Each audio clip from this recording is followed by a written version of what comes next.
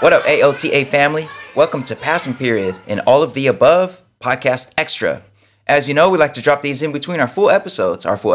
Video format. We just dropped one, actually, less than a week ago, featuring our super dope guest, Jason Torres Rangel, California Teacher of the Year. So those full episodes, a lot in there. We also talked about, what did we talk about on that episode? We talked about emergency grants for college students. We talked about the Government Accountability Office and their thoughts about the Department of Education's plan, so-called plan, maybe not plan, to address the teacher shortage. And we shouted out some students for a walkout here in Temecula or nearby in Temecula. Those full episodes have a lot going on, a lot in there. So it takes some time to edit those down. So in between those full episodes, we drop these passing periods where it's just Jeff and myself. My name is Manuel Rustin, your favorite teacher's favorite teacher. And this passing period here, well, Jeff, let me, when we like to talk about education and justice and fighting for a better tomorrow, a more humanizing school system for all. And those of us here in the AOTA family are very committed to the struggle. And then there are those who take a time out from the struggle and go on long vacations and flee overseas to be in paradise while the rest of us fight for justice. And because of that, it might be a minute till the next passing period. I don't know, man. I don't know, Jeff. I don't know. I'm questioning your commitment to the fight, Jeff. You are supposed to grind all day, every day, nonstop. Yes, exactly. Like a good little capitalist should, I suppose. No, as folks know, I am on sabbatical at the moment. Yes, that's a wild word that I feel so deeply privileged to be able to enjoy at the moment. And I decided I need to get up out of these United States of America and see somewhere else around the world and get a stamp on my passport. So I have not left the country in almost 10 years, Manuel. Oh, wow. And so I know. So it's been a long time for me. So it's I've traveled a lot within the United States, but I've not left the land of the free, home of the brave, as they say. So yes, I will be traveling if all goes well, Manuel. If all goes well, we may be able, despite a very large time gap, to record a passing period and bring to the people the very first international version of all the above. So stay tuned for that. There's an asterisk there because I don't know exactly what to expect in terms of Wi-Fi strength where I'm going. And, this assumes that everything is like cool and calm and all is well on my travels. And so, don't hold us to it, but we're gonna try and see what we can do. Yeah, no pressure. I mean, absolutely take that time, take that vacation, take that break from the grind over here in the United States to just, do what you got to do, Jeff. We definitely, no pressure to hop on a passing period. If we have one coming at you, folks, obviously it'll be a dope one and it'll be an international one. But, if you don't see any new AOTA episodes or podcast or passing periods popping up in your podcast feed over the next couple of weeks, you know why. So, yeah.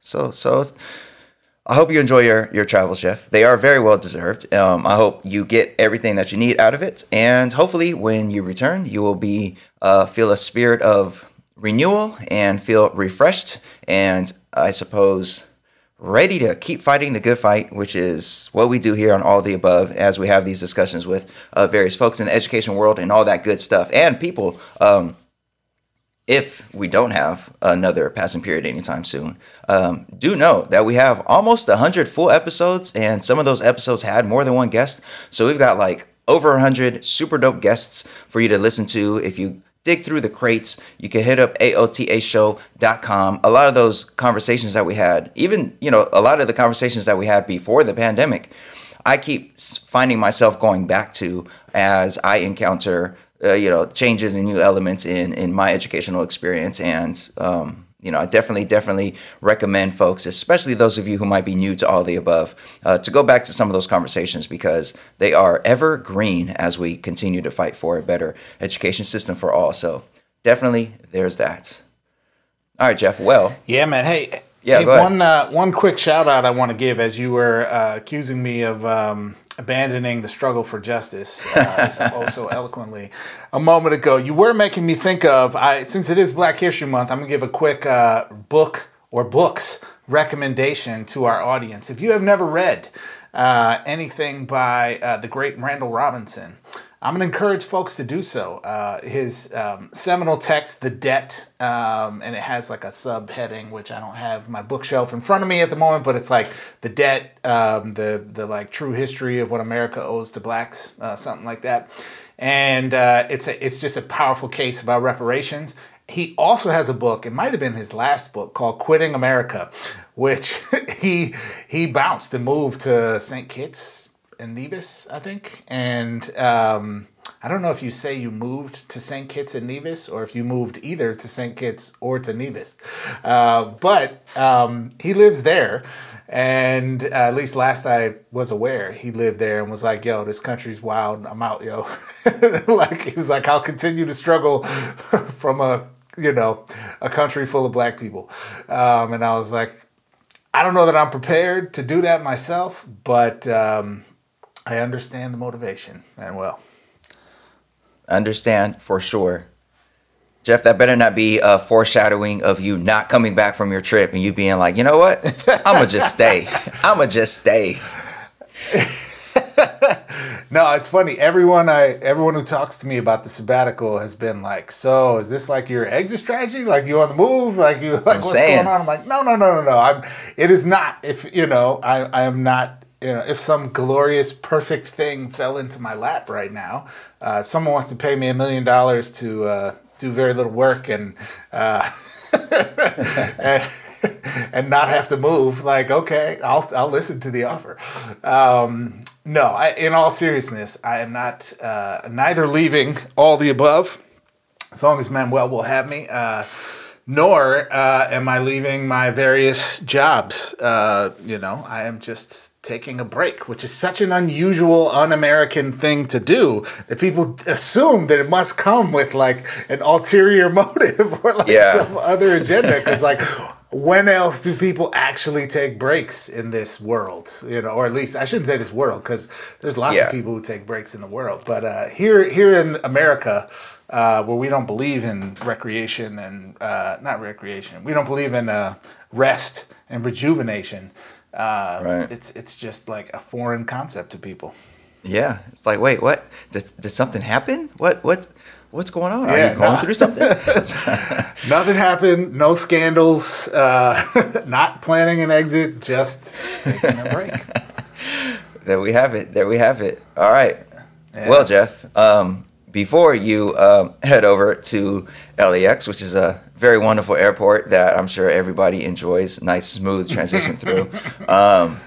It is still Black History Month, and it used to be. I remember as a kid, folks would be like, "Oh, we would have the shortest month of the year for Black History Month. Of course, like Black people get the shortest month of the year. That's not whatever, notwithstanding the actual history of Black History Month and why it's in February. But it's starting to feel like it's longer and longer each year as we have more and more shenanigans and nonsense during Black History Month. It gets to the point where I get to thinking I can't wait for Black History Month to be over, because every day it's more headlines and shenanigans about some nonsense happening somewhere with respect to Black History Month. So, Jeff, maybe we start today's passing period by checking in with the Black History Month shenanigans, and I think we have something coming out of Alabama related to students being able to celebrate Black History Month.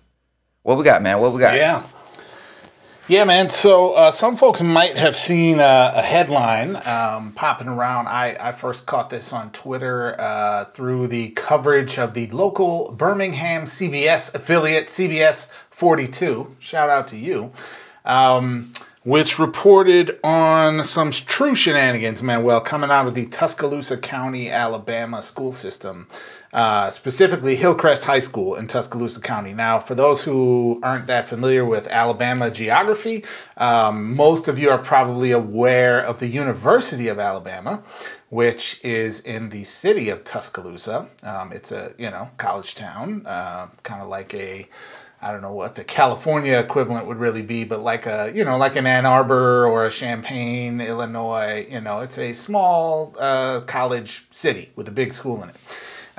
So Tuscaloosa County, Alabama, Hillcrest High School, experienced last week a walkout with over 200 students walking out in protest following a controversy involving the plans for the school's Black History Month program.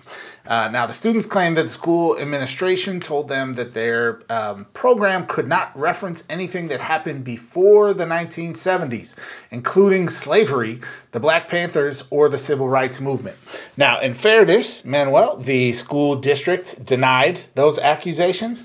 They did not, to my knowledge or from what I've seen, come out with any public declaration of like, here's what we did tell the kids that got them upset. They got the local NAACP calling this, shocking and embarrassing and traumatizing to some of the kids. They just said, your sort of typical PR statements, which hopefully is true, that like they care about the students and they respect the students' right to protest and, these sorts of things. I'm just going to keep it 100 right here with you, Manuel. I most definitely believe what the students are saying in this equation, knowing what we know about what's happening, particularly in the more right-wing states across this country, particularly in the former Confederacy in this country, which is an outright war on the teaching of truth and the very notion of engaging in discourse about the really messed up aspects of American history and things that might, for example, make white students feel uncomfortable or make any students feel uncomfortable. Well, let's be real. That might make white parents and elders uncomfortable on behalf of their white children. Because I don't know, they're going to see pictures of grandma shouting at black kids trying to get into school, or grandpa, as it may be. I feel like, Manuel, the message here is like, first of all, big props to these 200 young people for using the power that they have in the moment to say, hell no, like, we're not going to put up with this. Like, this is bad enough that they're whitewashing the curriculum in general. But now you want to tell us in a Black History Month program that we can't speak about anything before 1970? This, Manuel, is why I believe the kids in this situation. Because I'm like, where did that phrase come up? Like, even if they misinterpreted a little bit what the administration said, like, you could tell that the impetus of the message to the students was, don't talk about anything, talk about like Kamala Harris is the first black vice president, and talk about, the Rainbow Coalition and Jesse Jackson running for president in, 1988, or I'm sorry if I'm getting my years wrong here, but, talk about all the black firsts of the modern, talk about Oprah as a billionaire and Jay-Z and Beyonce have lots of money and, all the Obama, like, talk about the stuff that makes no one feel any sort of like accountability historically. And I fully believe that that's, however it looked, that is the message that was sent to the kids in the community. And this is the byproduct of the very dangerous fascist white supremacist work that is afoot in this country right now. So shout out to the kids. Props to you. I hope we see more actions like this, frankly, from young people and communities gathering together to say, hell no, we're not going to take your lies and your manipulation of history. Yeah, shout out to the kids for sure. Our recent full episode, our class dismissed, we were shouting out those kids down in Temecula who walked out after their school board passed a ban on critical race theory here in California, school board banning critical race theory. So the students walked out.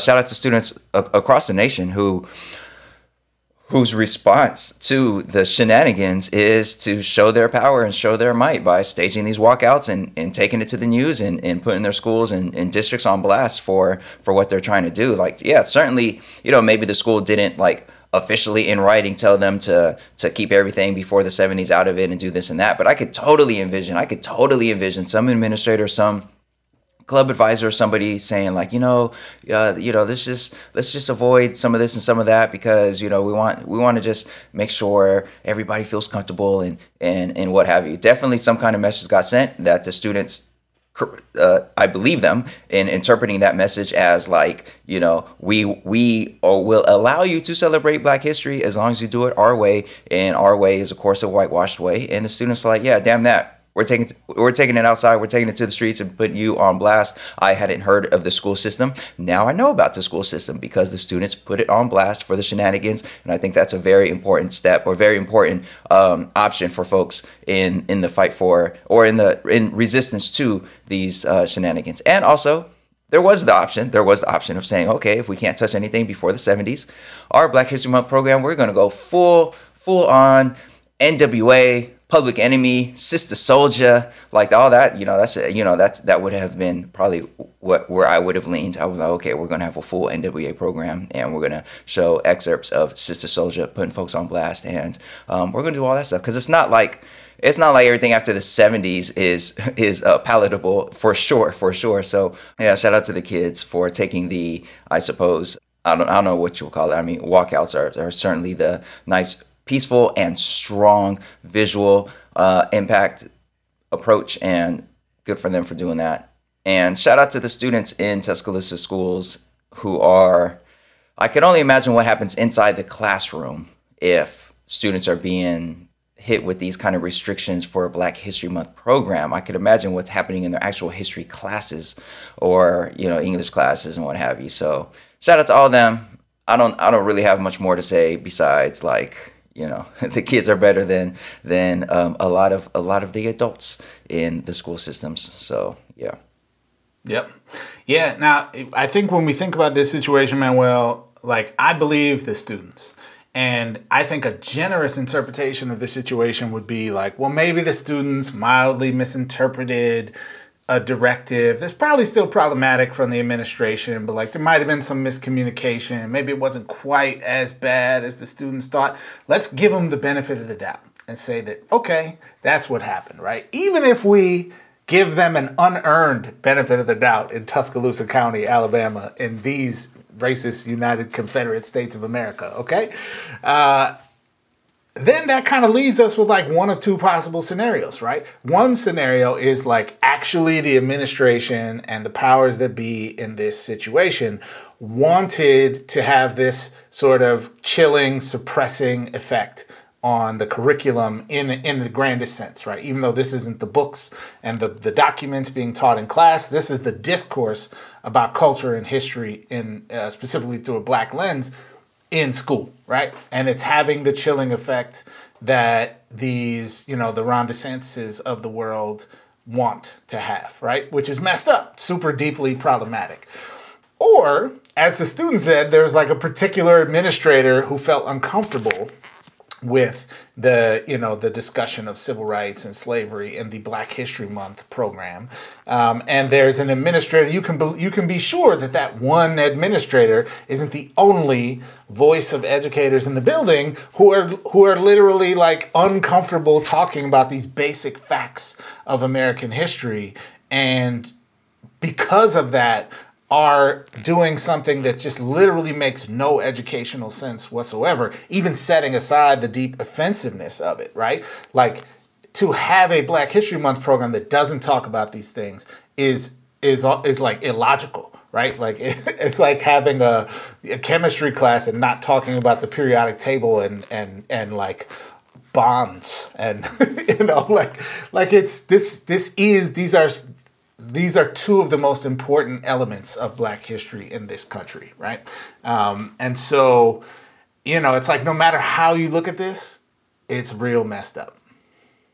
That's a good way to put it. No matter how you look at this, it's real messed up. And obviously that's part of the ongoing conversation about the chilling effect that all of this is having on the teaching, on the learning, on what messages students are receiving when it comes to cultural celebrations and what have you. I remember maybe it was last year, maybe it was the year before that, February Black History Month shenanigans in Utah, where some district was allowing parents to opt their kids out of the Black History Month programming, whatever it even was. So yeah, always something. And I've reached a point in my life where I'm just kind of like, Yeah, I'm cool with Black History Month officially being over because for one, Black History is every day. Black History is American history, and also it's clear a lot of people are either quite uncomfortable or just don't know how to celebrate Black folks or let Black folks celebrate without tossing some craziness. And that's, in my head right now, I'm seeing the visual of that police car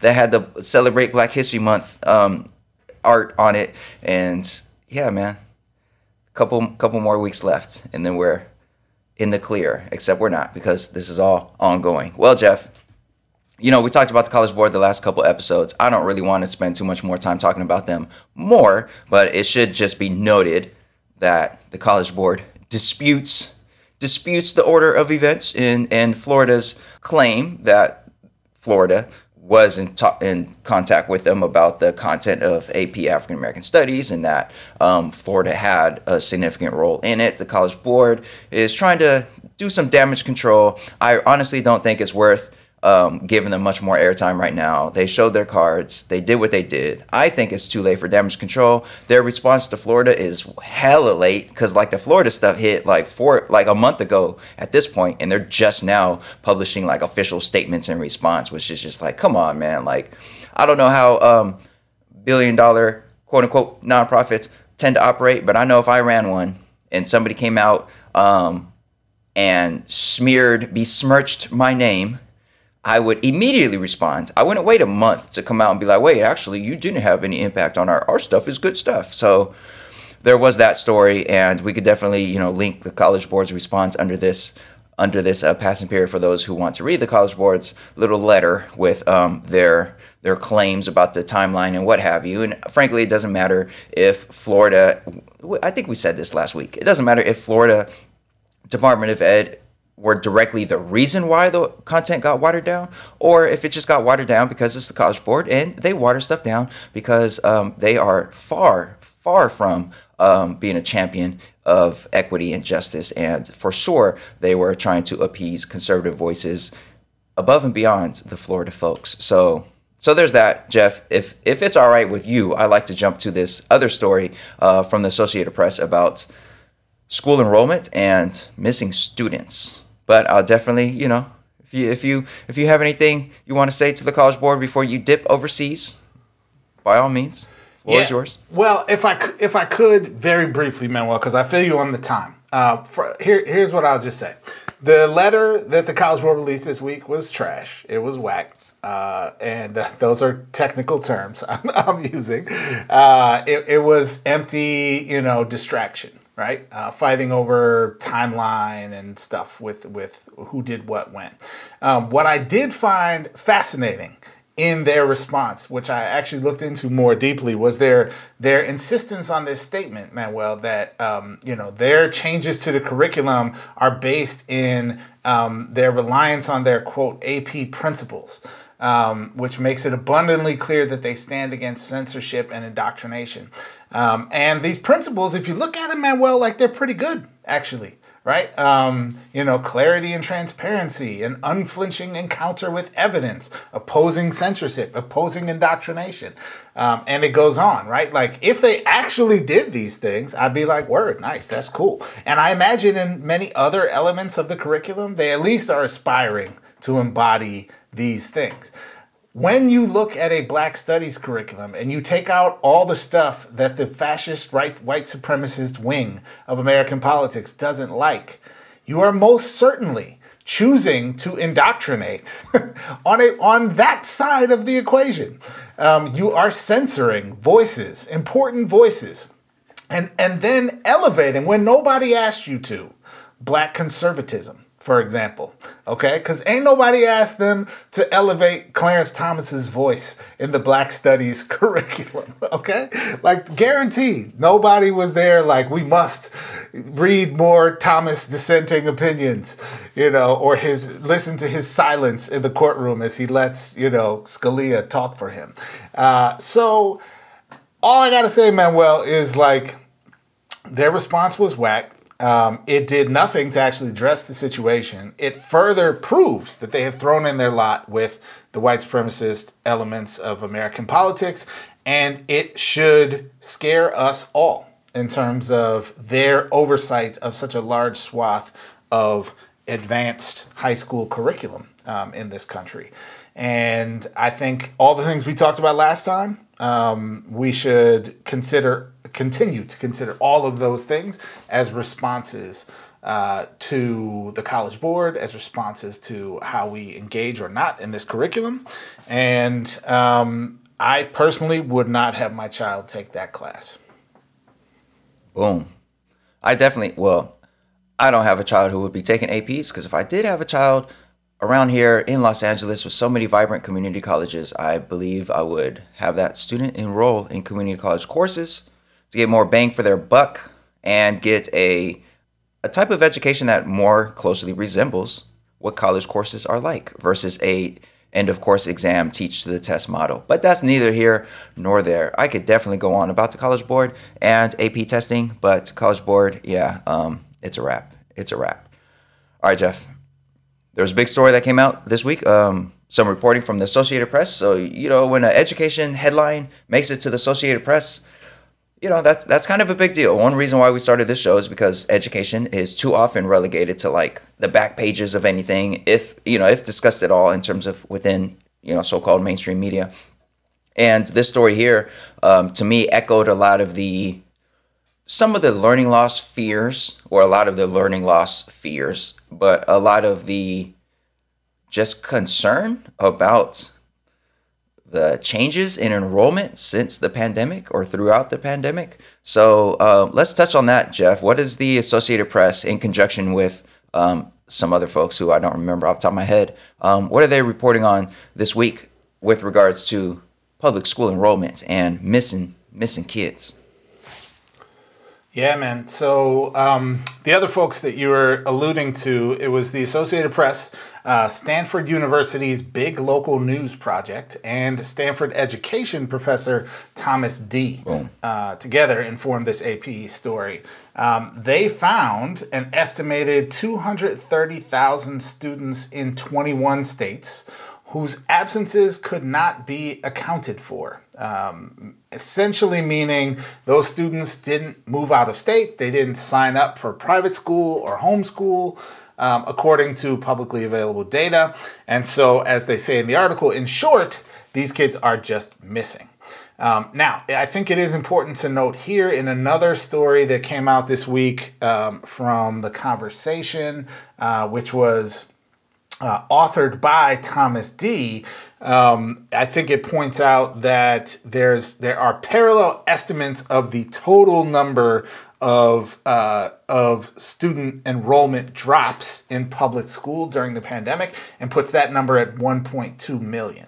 So this study that we're going to be talking about specifically here looked at publicly available data from just 21 states. So obviously there's a bunch of states, not included there. And from that publicly available data, they found 230,000 students who are quote unquote missing.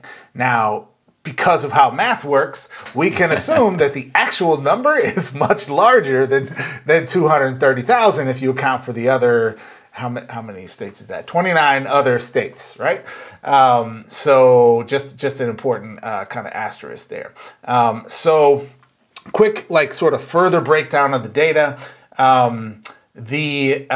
Of the total number of students in these 21 states, enrollment fell by about 700,000. So that's, the majority of the estimated 1.2 million nationally. And this is comparing 2019-20 school data to 21-22 school data. So last year. So it's like that year that got interrupted by the pandemic to last school year. So of that 700,000 students, about 103,000 of those students enrolled in public schools. Okay, private. About 184,000. I'm sorry. Yes. What did I say? Public. Yeah. Okay, my bad. Yes, thanks for catching that. Yes, private schools. About 184,000 switched to homeschooling, which is kind of fascinating to think about, and then about 183,000. Moved out of state, And, with birth rates declining, like the population of school age kids in states fell by about 183,000 during this time. So that leaves 230,000 kids that we just like can't find. Okay.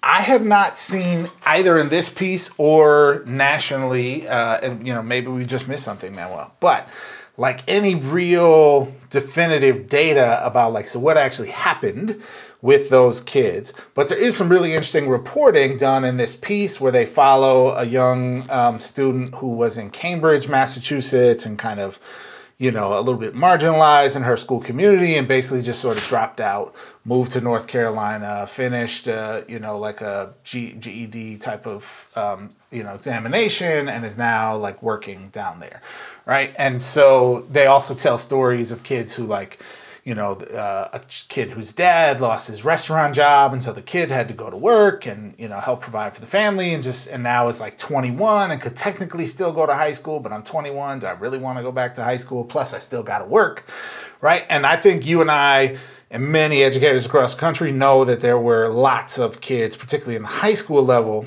who fell into those kinds of situations, right? Where being a little on the margins already, you were all of a sudden far on the margins and couldn't make school work, right? Or you had a certain type of special need, and the especially the beginning of Zoom school, which was complete trash.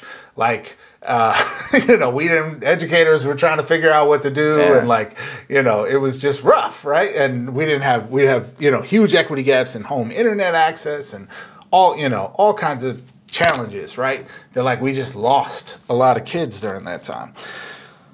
And yet, Manuel, there's maybe still big questions here about what got in the way of all these kids, and what does that mean for us as a system right now? So, fascinating data, fascinating questions raised here, maybe more questions than answers. But as a teacher who I'm sure vividly remembers lots of this in your life as a teacher, your favorite school year ever, I think you might have called it, because you didn't have to work, of course, because school was closed, right? Right, well. Yep. I didn't have to work, man. I could just sit back and read some Marx and get my woke on. And just give participation trophies with your wokeness. Yes. Indeed. No, but I am really curious your take about this, since you were on the front lines, and I'm sure probably saw some of these kids, or maybe didn't see some of these kids who just disappeared during that period of time. Yeah, this is a tough one right here. Tough partially because I don't like reliving that time. It was such a hard time to be a teacher. It was such a hard time to be a human, obviously, when the world fell apart during COVID and everything shifted to online. It was extremely tough. But this is tough because it does raise more questions than answers. And I am a little worried about some of the framing around this discussion. So obviously the biggest question is where are the kids? Where are the kids? And because of that, everybody with their own different lens on things and their own different agendas could kind of point to this to support whatever the hell their agenda might be. So folks who point to this who are folks who are big time proponents of homeschooling and dismantling the public school system. This is something that someone could point to and say, see, parents are fed up. The school system, they're pulling them out, they're putting them in homeschool, private school, whatever, and they could point to this as and fodder for that conversation. Or folks like ourselves and people we've had on all of the above who have long criticized the school system for failing to meet the needs of our most marginalized populations. This story, highlights what that looks like. The students that they profiled in this story who simply were not served, period, by their schools during the pandemic, or even before the pandemic. And, this highlights the problems, the inequities within the school system. So there's that. Or folks who, are on that real political, woke teachers nonsense could say, see, parents are fed up with the wokeness of schools and they're, so this is just something that, because we don't have answers, it's wide open and everybody sees those numbers and hears about these missing kids, and it sort of sets off alarms. And I don't know how I feel about even referring to these students as missing students, because that kind of framing, the AP story, the visual layout is like really nice. They have a nice visual graphic of, what the data shows about where students went and what have you. But at the top, it's like these images of kids, like the sorts of images you will see on like milk cartons for like, have you seen this child? And it's like a whole bunch of those. And we're not talking about kids like disappearing from like civilization and like, are they kidnapped? Are they being held somewhere in a basement? That's not what we're talking. We're talking about kids who, perhaps, maybe, we don't know because the data is still so unclear, but like stopped attending school, or transferred in such a way that transfer didn't show up in the data. So we're not talking about, these hordes of kids roaming around cities who like, went missing from school systems. So that's, that's sort of, but I get it. Like I get what that does emotionally when you see a headline about like millions of missing kids or, hundreds of thousands of missing kids. But yeah, I think looking at the school years that this data focuses on, so 2019, 2020, so that's when things fell apart, and through 2021, 2022, which is last school year, which for a lot of school systems, at least, my school district, that was the first year of full in person. So during those years, I mean, there's still so much tumult that like I personally need to see like data from this school year where things have started to feel a lot more quote unquote regular. Well, like we didn't have the giant Omicron surge like we did last year, and things just seem to be getting back to some sense of like normal. So I would love to see like this year, well, when data for this year becomes available, including that to see, because a lot of these so-called missing students, like I think it might have been a temporary thing for a lot of the students. I know the students that I had during virtual learning who didn't really check in and who the school did home visits on, this and that. Like there's one in particular I could think of who like just was not present. And the school did, I think, 2 or 3 home visits, and the student was just not present. But now the student is, and I see the student almost every day, and the student's doing great, and the student's going to graduate. So it's like, I think we need to maybe just like be patient and wait for further data to become available, further research to become available, before we, get real panicked about this idea of millions of missing kids. And so I mean, it's that, and also the AP version of the story doesn't really get into this very much, but the article from The Conversation by Thomas D, who was one of the researchers here, points out that like a really big part of this, I'll quote from the article. It says, "A third possibility is that the pandemic led more families to have their kids skip kindergarten. Our data indirectly supports this conjecture. The unexplained declines in public school enrollment are concentrated in states that do not require kindergarten attendance, like California and Colorado." California, that's hella kids. So if we're talking about families who maybe skipped kindergarten because, for one, it's not legally required, and secondly, all the challenges of the pandemic, and then bring their kids back in, like, yeah, that's its own separate challenge, but like, that's not a missing kid. Like, that's a kid who stayed home during where they would have been in kindergarten, and their parent is now transferring them back into the system. So that's why I say we got to just be a little more patient, because there's a lot of holes in the data, and we need not be too reactionary to this idea of like milk carton missing kids. So that's I don't know. That's how I'm looking at it right now. Yeah, no, I'm really glad you said that. And first of all, it's funny because the article, I totally sort of missed the milk carton pictures at the top. Yeah, man. Because it's like a whole computer screen. I'm reading the article on my computer, and it's like an entire screen of these milk carton images and a headline. Yeah. Thousands of kids are missing from school. Where did they go? And so I just immediately like scroll down to the text and sort of mentally blocked out that like, nah, man, they really do have these images on the top, like these kids were all just kidnapped. Exactly. And I'm like, I don't mean to make light of the fact that there are, even stipulating everything you just said, I think there's probably enough evidence that I'm seeing and hearing, and just here in LA, that like there are some kids who we would expect to still be engaged in school who never came back. I agree with that. Yeah. And that is at least a serious question for us to be examining. But it's a whole different thing, especially when the evidence that they're citing in the article includes kids who were kind of already on the margins and then maybe just dropped out, which is tragic, but like not necessarily a shocking new element in public education, frankly, or kids who didn't yet come to kindergarten. And I'm like, neither of these are like, sort of the boogeyman in the closet who stole all the children or something. Right. So I appreciate you calling that out. And good clickbait on the part of whoever's doing the headers here at AP. Shout out to you. By the way, this piece in AP News was written by Bianca Vasquez Tones and Sharon Lurie? Wow, I'm sure I slaughtered that. I'm very, very sorry, Sharon. But folks can click below to go to the article, and you will see Sharon's, byline right at the top.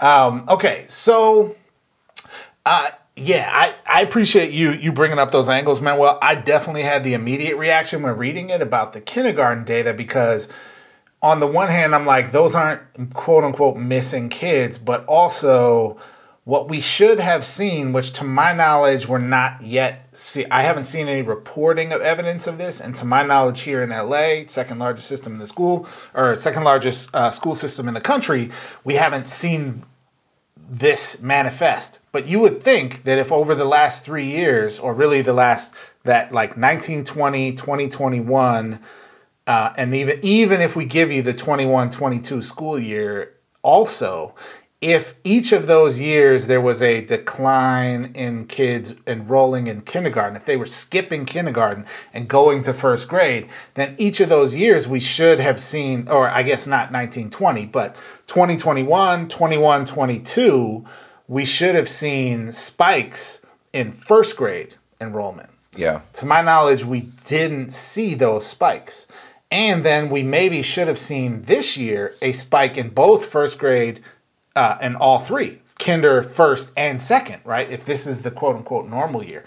And to my knowledge, again, that's not what the data is telling us, right? The data is telling us we're like starting to get back to where we were in 1920.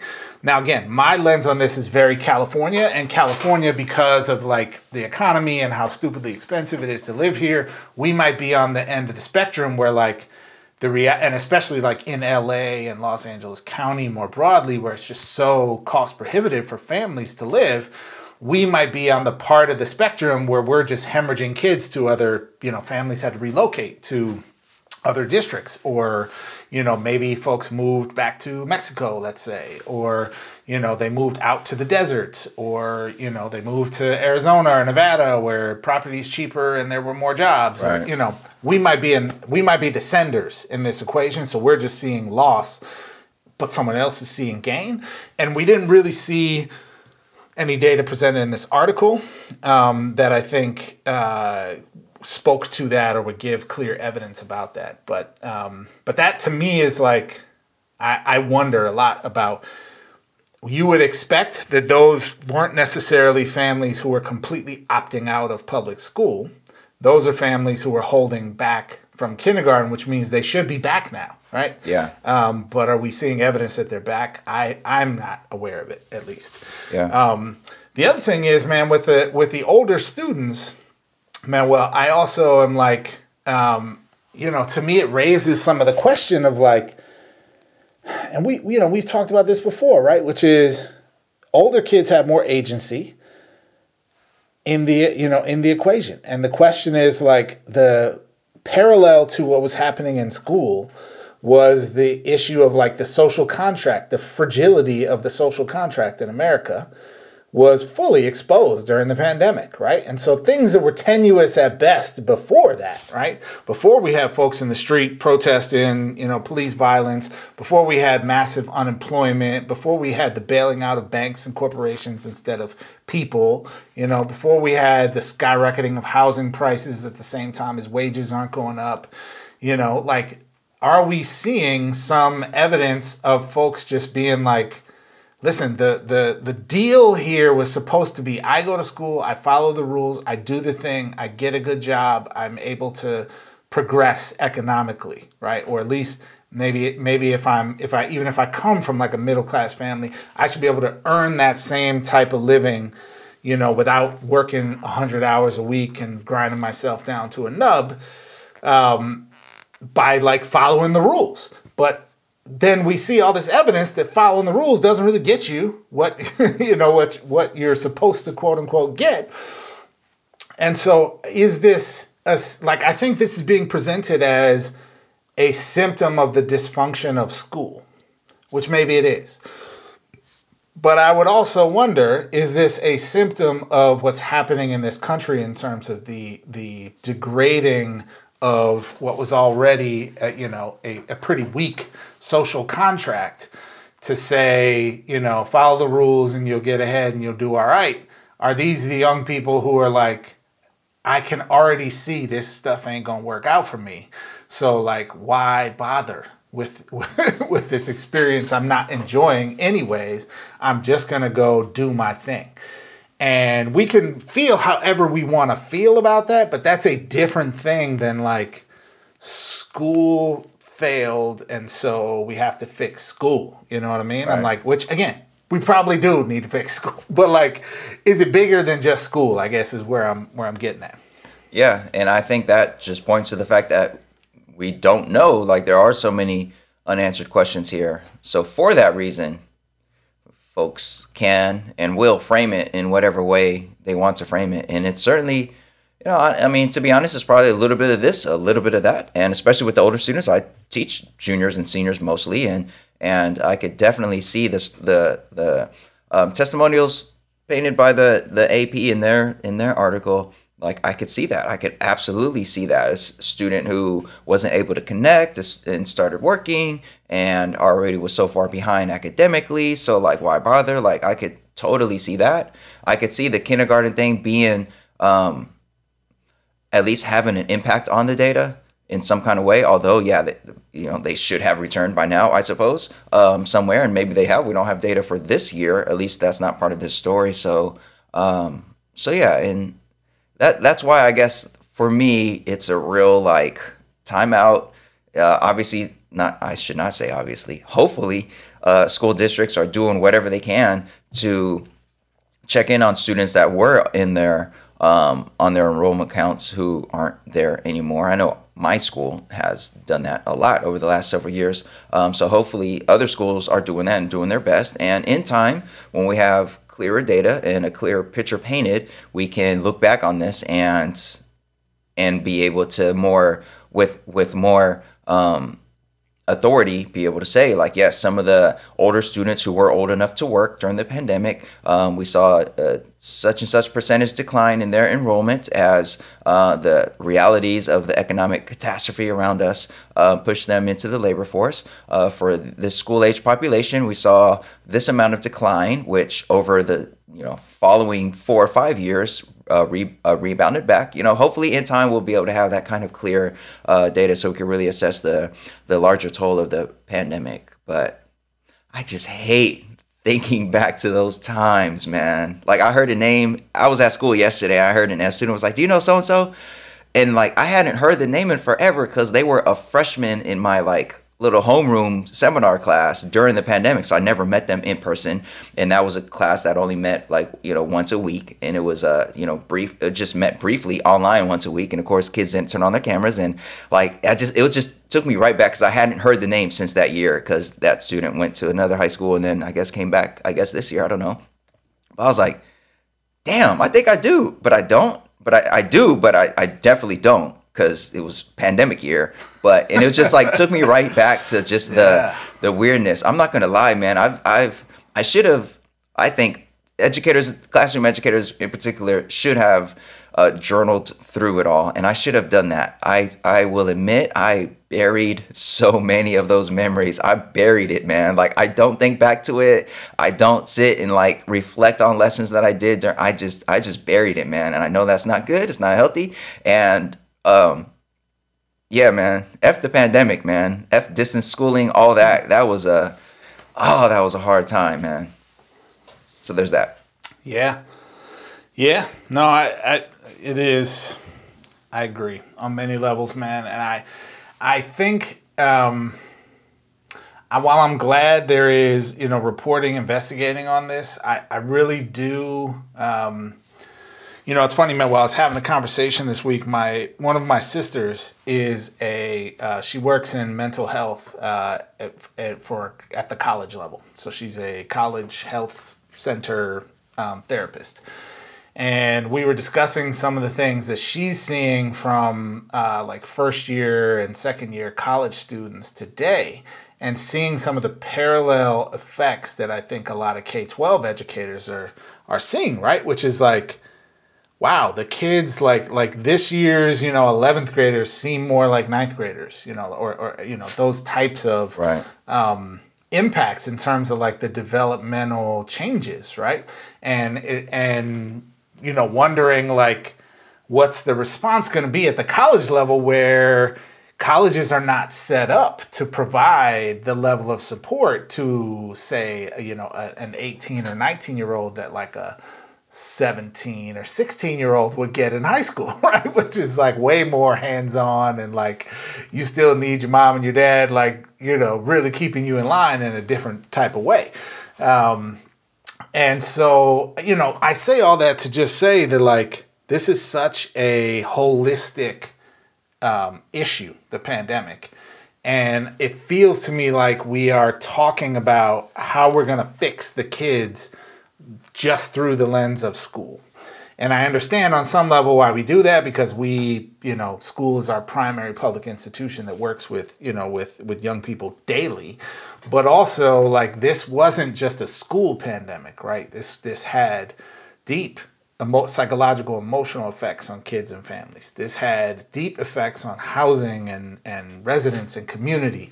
This had deep effects on employment and, the ripple effects of that across a kid and a family, right? And like, it feels to me like we're not equally investing in a holistic discussion about so how are we going to make sure kids are well cared for on all of these levels? We're sort of honing in on that part of the conversation through the lens of like, how do we get them back in school and how do we raise test scores? Which, whatever, even if you want to stipulate that like those are good things, it's still just like a piece of the pie, right? And so I hope that we can continue to ask these questions in all phases of like human life and community, because we're not gonna, even if we do the best we can or the best possible thing that could be done in education, we're not gonna solve all these problems just in school. Yeah, especially when some of our lead educators take sabbaticals and go overseas for multiple weeks at a time. Don't know how schools are going to be the ones to fix all this. You're not helping my my capitalist guilt that I am feeling over here, Manuel. But it's fun, Jeff. It's fun. Yeah. Yes. Well, this certainly will be an ongoing story to discuss, and I'm certainly looking forward to the next iteration of enrollment data that comes out in this sort of research that includes this school year. Because I don't know. I mean, maybe it's just my school site, but things feel like they have gotten considerably back to quote unquote normal as compared to last school year, and our enrollment is actually going up. But that's for other reasons, not pandemic related. But yeah, definitely more to discuss with relation to that. Well, folks, this has been a passing period that might have to stick for a minute. This passing period might extend a little longer than the average passing period in terms of, in your podcast feed. But we'll be back at you when the time is right with some more passing periods and some more full episodes. We already have some guests scheduled and on deck for later on this spring who are going to help us dive deeper into all of the complexities of the school system. So definitely look forward to that. Definitely check out everything in the feed from like before, whenever you happen across our show, because the crates are very deep and significant with regards to how many different guests and topics we've discussed. So definitely go through all that. If you are listening to this before the Super Bowl, just know I hope both teams lose. And if you are a Beyonce fan, I hope you got tickets to the show. And that's that on that. Anything else, Jeff, before we get up out of here? Shout out to Patrick Mahomes, son of the Twins legend Pat Mahomes, who I will officially be rooting for on Sunday. Hey, I also am rooting for Patrick Mahomes this Sunday, mostly because I'm salty about how the Niners lost against the Eagles. I got nothing against the Eagles, but I'm just salty about how it went down. And Patrick Mahomes' dad, man, I don't know if you saw that post-game interview, but when they talked to him, it was like smoking on that Joe Burrow. Oh man, that was so funny. That was hilarious. I'm smoking on that Joe Burrow. That was great. That was great. I think that must have been after they released the results of the paternity test that the Cincinnati mayor was talking about. Oh yeah, exactly. Man, that's what they get, man.